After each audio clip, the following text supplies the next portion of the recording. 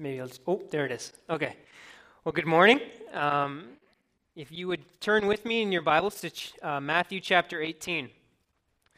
As you're turning there, just to get things started, would you believe me if I were to tell you that this year, the year 2016, could be a record-breaking year? Now, when you look outside today, you might think that I'm talking about something like global warming. But what I'm talking about is something much less important than that. What I'm talking about is in the big four sports in North America this year. When we're talking about the big four, what do we mean? We mean hockey, baseball, basketball, and football. Okay? So in each of those sports this year, we could have record-breaking seasons where one team in each of those leagues has the best regular season on record. Pretty incredible, right? Well, let's look at two of them. I'm being kind of facetious and hopeful for two of them, because when you look at baseball, the season hasn't started yet. But I see the Toronto Blue Jays as winning every game this year, okay? Same thing with the New England Patriots in football. Okay. The other two, though, are a bit more grounded in reality. What I'm talking about in hockey, the Washington Capitals, maybe you're familiar, maybe not, they're just off the pace right now to set the record for the best regular season.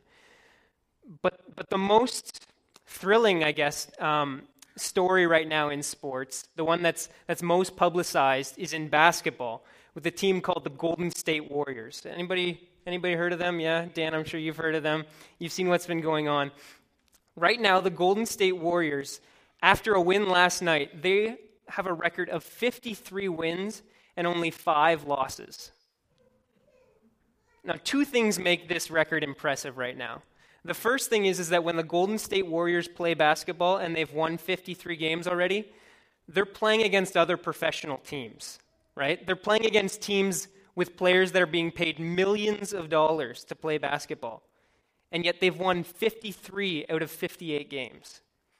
And the second thing that makes it impressive is that every time the Warriors play, the other team knows that the Warriors are the best. And so they want to play their best game, and they're always motivated to play against the Warriors because they want to be one of those teams to walk away from the season and say that they gave the Warriors a loss.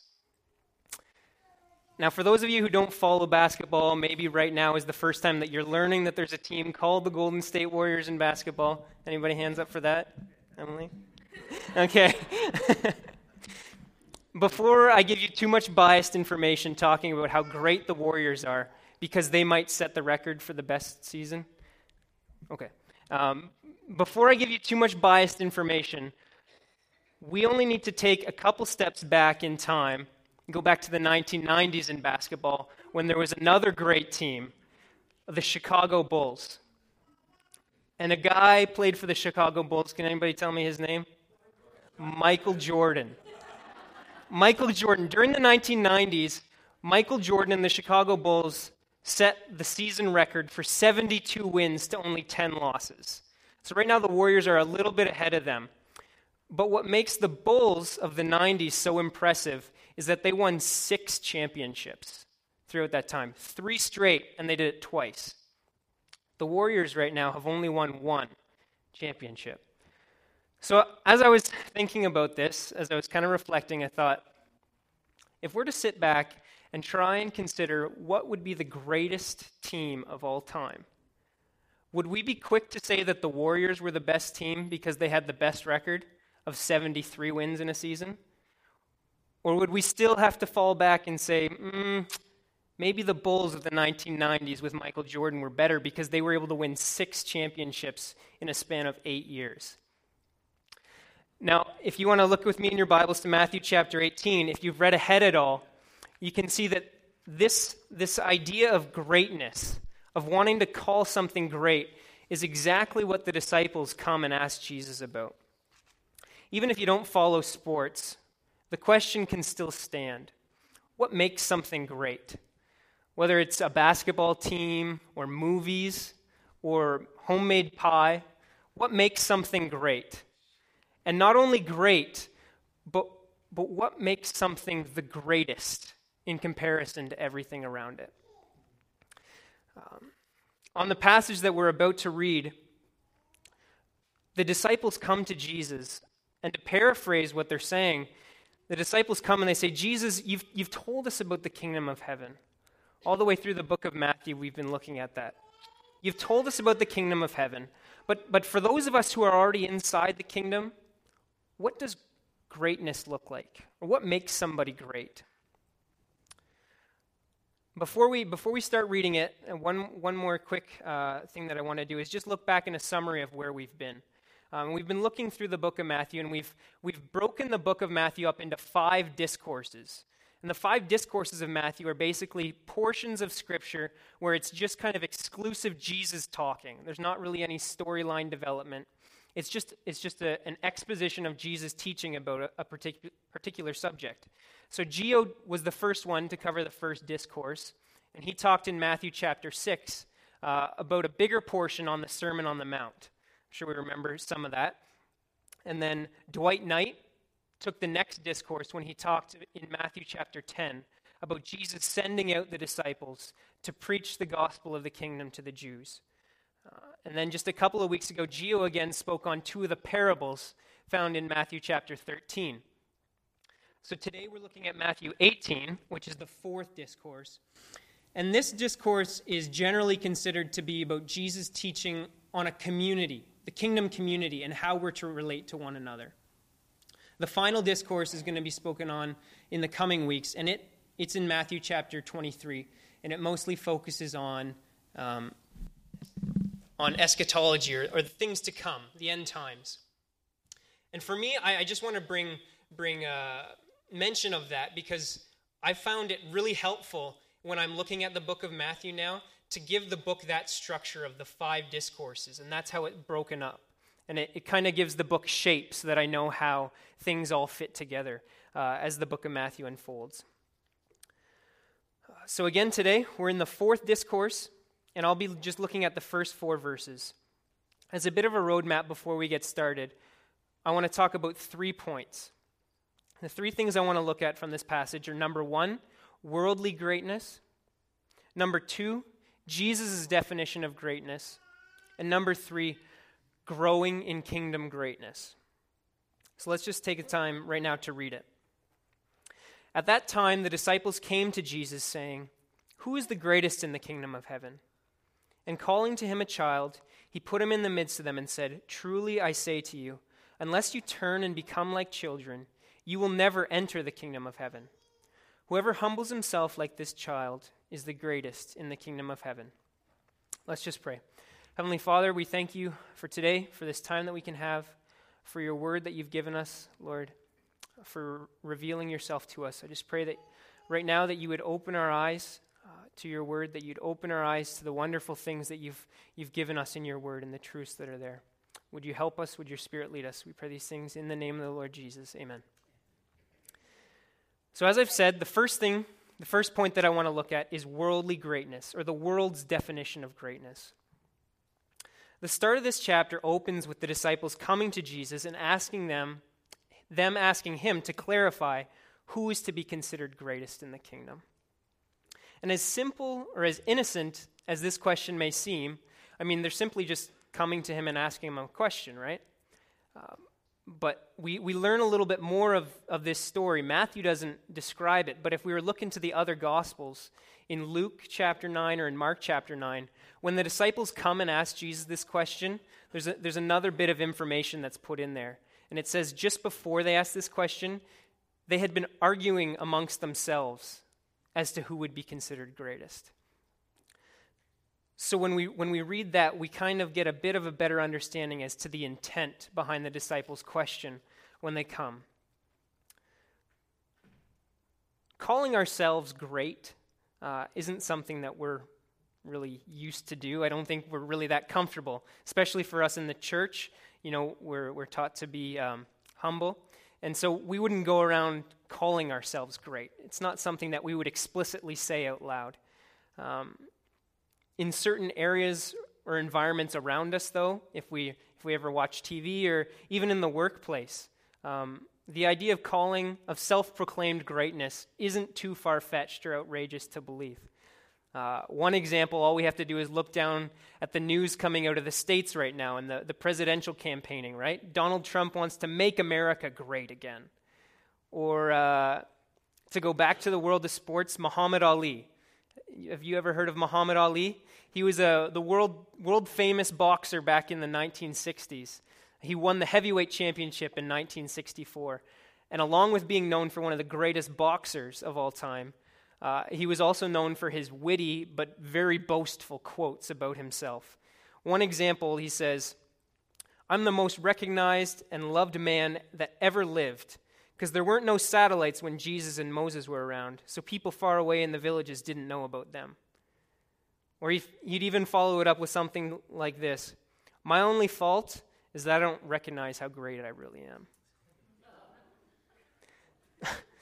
Now, as I've said, most people that I interact with on a day-to-day basis don't really talk like this. We're kind of more subtle than that. But for the disciples, they don't really seem to have the same hesitations or subtlety from what we've read. But before we write off the disciples as people who are ridiculous or completely unrelatable in the way that they approach life, let's just consider a couple things. When we talk about the disciples and we see their picture, their story, these are men who have given up everything to follow Jesus. They're men who have left behind jobs, careers, their families even.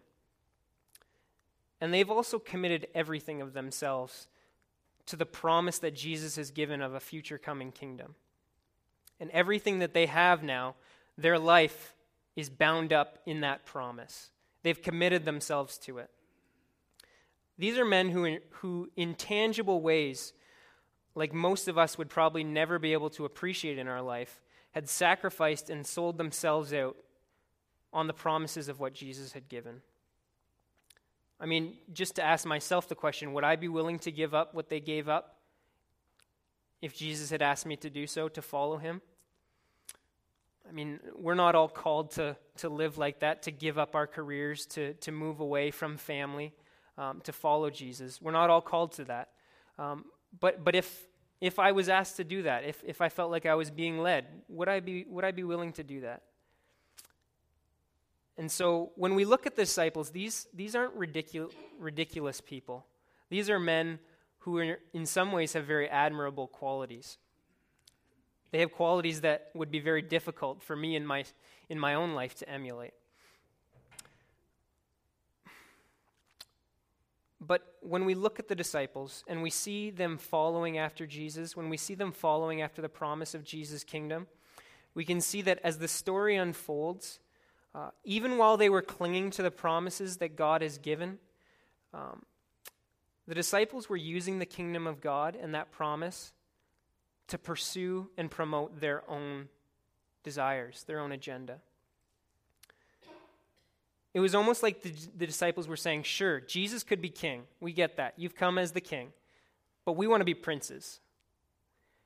Or it's like, Jesus, yeah, we get that. You can be first, but we want to be right behind you in second. We want to be recognized.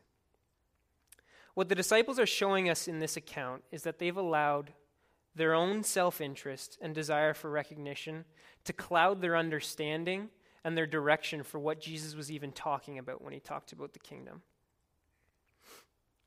The disciples thought about the kingdom when they thought of it. They thought of status.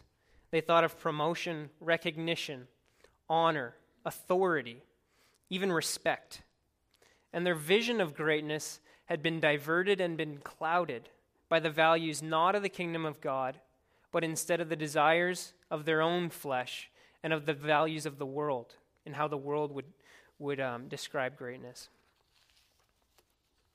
Status, authority, and power are things that the world tell us what matters.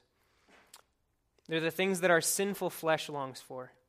Things to be recognized, to be respected, to have people answer to you, not the other way around. And as I took a break to think about this, where we find ourselves now, let me ask two questions. Number one, do I care about being considered great in the kingdom? Like, is the kingdom something that I'm even caring about?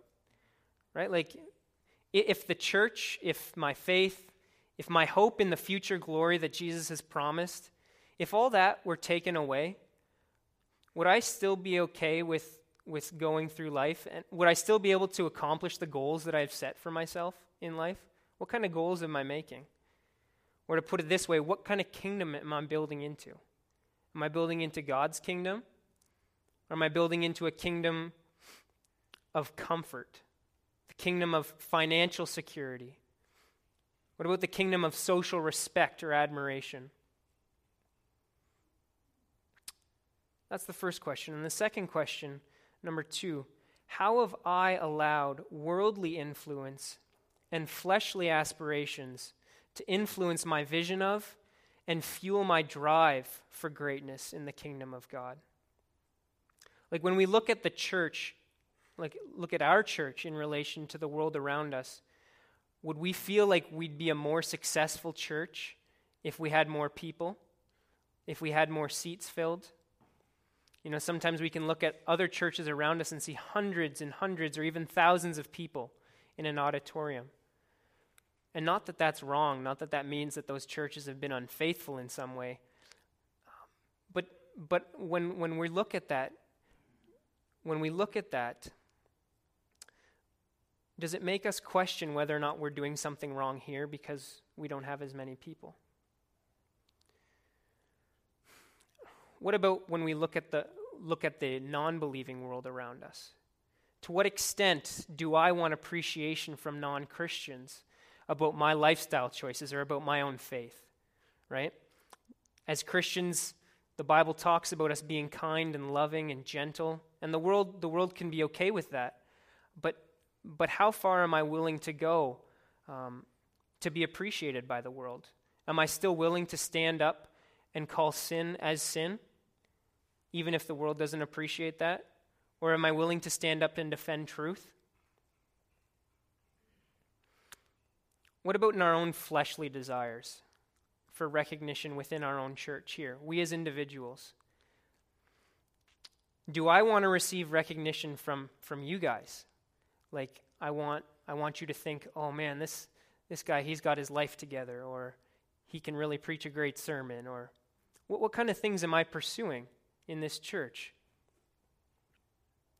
Do I use biblical practices, things like reading my Bible or praying, or even the idea of coming to the breaking of bread? Do I use that to exalt my own self, to elevate the value of my own spirituality in relation to other people around me? And here's one too. Am I willing to obey principles of God's kingdom when relating to people around me, even if I know that I won't receive an earthly benefit? Things like giving to the poor who will never be able to give back, or helping somebody in secret, being welcoming or inclusive to somebody that would generally be regarded as unimportant.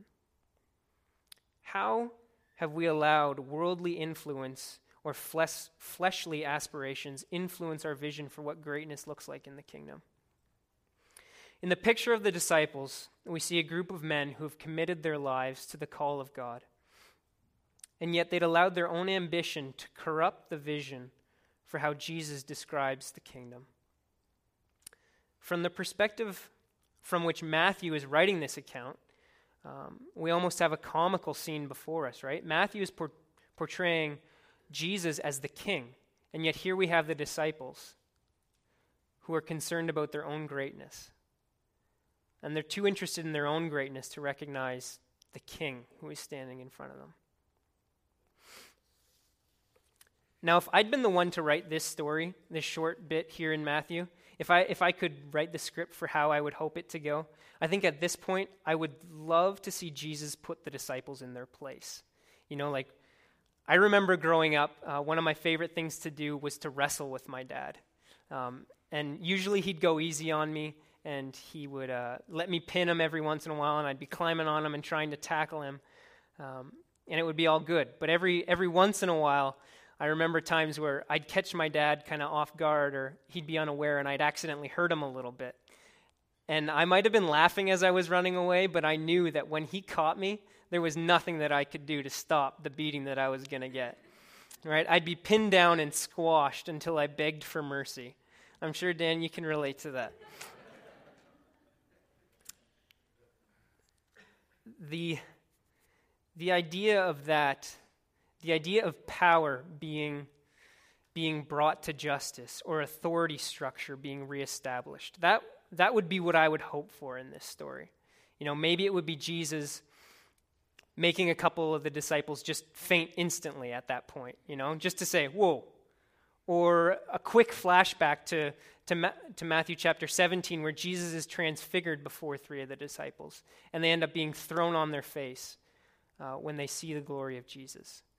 That would be something that I think when I heard the disciples initially ask this question that I would hope Jesus would respond with. But that's not how Jesus responds, is it? Instead, let's go back to verse 2, and it says, "And calling to him a child, he put him in the midst of them and said, 'Truly I say to you, unless you turn and become like children, you will never enter the kingdom of heaven. Whoever humbles himself like this child is the greatest in the kingdom of heaven.'" Jesus doesn't respond here by simply enforcing the disciples' idea of greatness, of authority structure and power. If Jesus responded in the way that I would have dreamed up of him responding with power, the disciples may be reminded of Jesus' authority, but when they were to look back at one another, there would have been no change. When they were to look at one another, they would have still seen each other as the same and said, "You know what, I think I'm better than you. I want to be called great. I'm the greatest." Jesus doesn't respond like that. Instead, what does he do? He completely changes the idea of what greatness means in the kingdom. He redefines it. He calls over a child and places him in front of everyone and says, "Do you want to be great? First, you don't even have a place in my kingdom. You don't even know what it means to be in my kingdom unless you humble yourself like this child. And second, my kingdom isn't arranged like the way that you would naturally think. Greatness in my kingdom is defined by humility." So as the disciples are hearing this, that the posture of humility like a child symbolizes greatness, what does that look like, to be humble like a child? And I kind of settled on three things that would symbolize what make children humble. Number one, children have a willingness to be taught and an openness to be impressed. They're not afraid to admit when they don't know something, and they're more than willing to submit themselves under someone who's presented as their teacher. Number two, children have a lack of concern for social importance and social structure. The idea of social classes, all those kind of things, it's not even developed in their heads yet, and so they don't have issues playing with different children, even if they're coming from completely different backgrounds. And number three, parents kind of hold back your chuckle as I say this one, that they obey without full understanding of why they must do so. Now, I know that might not always be true of our children, even if we look back on our own lives when we were growing up, that we might not have always obeyed without knowing why. And so sometimes we need secondary motivation, like discipline. But that's beside the point. This is how Jesus has chosen to express the ideals of greatness in his kingdom. A child. So when I look at myself, or when we look at ourselves, let's ask ourselves that question. Do I have a willingness to be taught? Do I have a teachable spirit? Am I willing to submit myself under God's word and allow it to correct me? Or when somebody in the church or my spouse challenges me about what God's word says and how my life doesn't necessarily line up, like how I'm not being kind, gentle, loving, am I teachable in those moments? Am I willing to listen to the Holy Spirit in those moments? Or am I more eager to try and pick holes in the other person and the delivery, how they presented it, and how maybe they didn't do it in the nicest way? Am I more eager to point out their flaws and their weaknesses? Am I willing to be taught? What about my concern for social importance and recognition? Am I hesitant to declare what I believe in front of others for fear of looking foolish?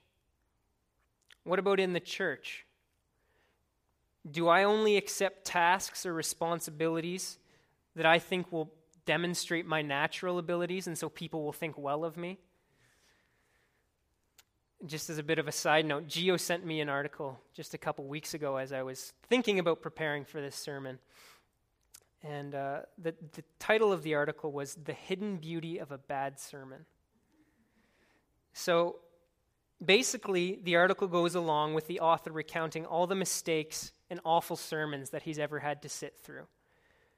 So picture with me, I'm thinking about preparing for this sermon, and Gio sends me this, right? Okay?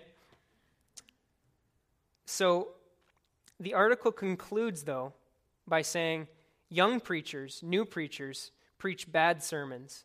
They preach bad sermons as they learn to preach good sermons. And in some ways, those bad sermons serve as a mark of the church's health and strength because they prove that the church is fulfilling its mandate to raise up the next generation of preachers and the one after that. They prove that the church refuses to be so driven by a desire to display excellence, they will not risk the occasional dud. Do I hesitate to step out in small ways because I think that I'll look incompetent, even if I feel like the Lord's leading me to serve him in that way? Even in small things, like being willing to welcome somebody who comes in the door. Do I hesitate because I'm afraid to look foolish or I don't know what to say, instead of simply obeying? How concerned am I about social recognition? And finally, do I obey without full understanding? I think I would have a lot easier time obeying the Great Commission that Jesus gives about going forth and sharing his gospel with all people. If I would have an easier time doing that if I knew and I could see inside their head as to the thought processes that are going on. And I could know that maybe in some way they might not accept the Lord at that moment, but I could know and I could see how when I speak or the conversations that I have with them, how that influences things down the line. And that in some small way that my conversation had a part in leading them to know the Lord, to come to that decision. But we don't often get that. We don't often get to see how the conversations that we have influence the people because we don't get to see the end result. And as a result of that, because I don't get to see it, because I don't know whether or not there'll be a result after me sharing, I hesitate and I hold back and I don't want to follow through because I'm afraid. I doubt whether it'll make a difference. And as I've chosen the specific example of being willing to speak about Christ with others, I can see this happening in lots of other areas of our lives. How different would our church look, or the ministries that we're involved in, even in our own self-discipline to put to death the things of the flesh and to walk according to the Spirit? How different would all those things look if we were willing to obey, even if we couldn't see the final result? Right? How many times am I willing to indulge a fleshly desire to just hold on to an angry thought for just a little bit longer because I don't think that'll make that big of a difference in the end? Do I obey without understanding? The disciples came to Jesus asking him which one of them was the greatest, hoping that he would respond with their names. But instead he flips the script and presents the image of a child. Humility. Willing to be taught, not concerned with social status, and willing to obey without full understanding. I think at this point, with some of those questions and looking at our own hearts, we could see that as we stand before God, we all fail. We all fall according to that standard. And in the way that God, through Jesus, has qualified greatness in his economy, we don't measure up. If we were to view the idea of greatness or being great as a sport, our minds aren't even playing with the right rules. Thankfully and mercifully, for those of us who are Christians, who have come to know and love the Lord Jesus, while our old sinful nature, our natural fleshly thoughts, are insensitive and unreceptive to the things of the kingdom of God, the standards and values that he's set up. For those of us who have entered the kingdom, there's a separate work that's going on in our life. There's a new power in our lives, namely the Holy Spirit, that's changing us, stripping away our insensitivity to God's kingdom. He's renewing us and realigning our thoughts. And this brings us to the third point. There's one thing that I can think of that when we see Jesus' response here is so important. Let's just read the verses one more time, starting at the top. At that time, the disciples came to Jesus saying, "Who's the greatest in the kingdom of heaven?" And calling to him a child, he put him in the midst of them, saying, "Truly I say to you, unless you turn and become like children, you will never enter the kingdom of heaven. Whoever humbles himself like this child is the greatest in the kingdom of heaven." When the disciples came to Jesus asking what it means to be great, what's the first thing that he says? Unless you turn and become like children, you will never enter the kingdom of heaven. And then Jesus says, whoever humbles himself like this child is the greatest. He doesn't start by talking about greatness. Instead, he starts by talking about entering the kingdom of heaven. If we're to just stop and consider the idea of entering the kingdom, if I were to ask you to explain to someone what it means to enter God's kingdom, how would you answer? If you had somebody come up to you who didn't really know the Bible, but they want to be part of God's kingdom, and they were to ask you to lead them in that, how would you respond? I'm sure if I gave you a piece of paper and some time, you could write down a lot of the truths and the thoughts that are familiar to a lot of us about what it means to enter the kingdom.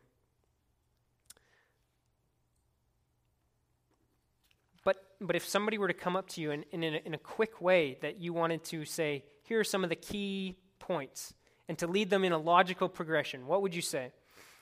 I remember being taught a simple trick to help me remember three things when leading somebody in the idea of salvation. And it's helpful that the three things begin with the letter R. Number one, we think about the idea of man's ruin. We've sinned, we all have sinned, and we can't stand before a God who's holy. And this God, in order to be true to his own character as holy, must punish sin. Number two, we speak of God's remedy. That God has provided a way of salvation for those who repent, who change their minds about their sin. And that remedy comes to us through Jesus' death on the cross. So we have man's ruin, God's remedy, and then finally we have man's responsibility. That Jesus' death on the cross doesn't automatically just forgive everyone at that instant, but God says that if we come in faith and we accept Jesus' work on our behalf and we ask for forgiveness for our sins, that he will in no way turn us aside, but that he will forgive us. So man's ruin, God's remedy, and man's responsibility. When we look at the first half of Jesus' response about entering the kingdom, we can see the idea of humility in all of these things. Right? We're humbled by these points because they tell us that on our own, we've made a mess. On our own, we're sinful. We're ruined, and that we're the ones who are responsible for that. It's not the environment that we've grown up in. It's not society. We're the ones who are responsible. It tells us that we can't do anything to make God respond to us. Saving us was his idea, and he was the one who initiated it. So when we look at the idea of receiving salvation or of entering the kingdom, we can see that it makes sense for Jesus to equate it with the idea of humility like a child. We humble ourselves before God in recognizing our own inability to do anything to save ourselves, like childlike humility. But if there's one thing that we must remember, responding to the gospel requires humility, but we must never think that we grow away from the gospel into bigger and better things. I think that this is exactly the reason why when Jesus is asked about greatness, he says that the posture of how we enter the kingdom is the very thing that defines us as we grow in maturity. as we grow in kingdom greatness, as our lives more closely reflect the King. The idea of wanting to move away from simple faith in Jesus and wanting to access deeper spiritual truths or something outside of Jesus was something that was a constant threat to the disciples' teaching throughout the first century. And it usually took the idea of something that we call Gnosticism. We can see throughout the New Testament different passages, like, for example, the first chapter of Colossians, where Paul just sets aside just a big chunk of the chapter just to simply talk about Jesus, and that it's only about Jesus, and that Jesus is fully God, and that Jesus is enough. It's a simple and explicit exaltation of Jesus. So here we have the disciples, and if I could read their thoughts, it's almost like they're saying, you know what, Jesus, we're willing to accept that we're part of the kingdom here at point A. We get that. We're at the kingdom in point A. Point A is entering the kingdom. But I don't stand out here at point A. Anybody can get to point A. Jesus has offered entrance to the kingdom to anybody, right? We see that earlier in the book of Matthew, chapter 11, where it says, "Come to me, all who labor and are heavy laden, and I will give you rest." The invitation is for anyone. So for the disciples, to be part of the kingdom at point A, there's no room to feel proud of themselves, like they did anything to earn it. So rather than talk about point A, it's like the disciples are saying, you know what, let's talk about point B. Jesus, what puts somebody at point B, or even point C?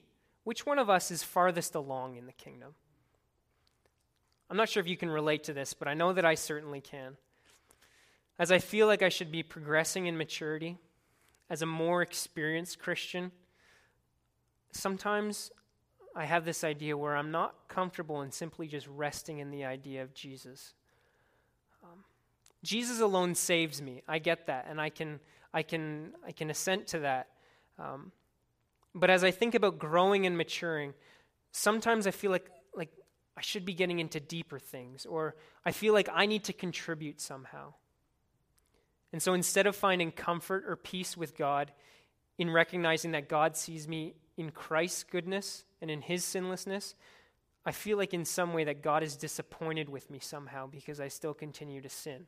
Even though I'm in the kingdom, that he's disappointed with me because I still struggle with sin. And as a result, the things that motivate me for trying not to sin, things like praying, reading my Bible, you know, it's like if I read my Bible and I pray, I feel better about myself because in some way I feel like God's more proud of me as somebody in his kingdom. Or like it's not as big of a stretch for me to think that he could love me. But what does Jesus say? The posture of humility towards God that you require to enter the kingdom is the posture that demonstrates those who are greatest in the kingdom. The message of the gospel is always something that should humble us. It's not something that simply gets us in the door. The gospel, the good news that Jesus alone saves us, should always humble us. And it humbles us because even for those of us who have accepted it a long time ago and we've been part of the kingdom for as long as we can basically remember, the gospel tells us that even now, God looks at us and sees us as his loved adopted children. We can do nothing more to make him love us, and we can do nothing to change our relationship with him. The gospel points us away from ourselves. It points us away from the possibility of thinking.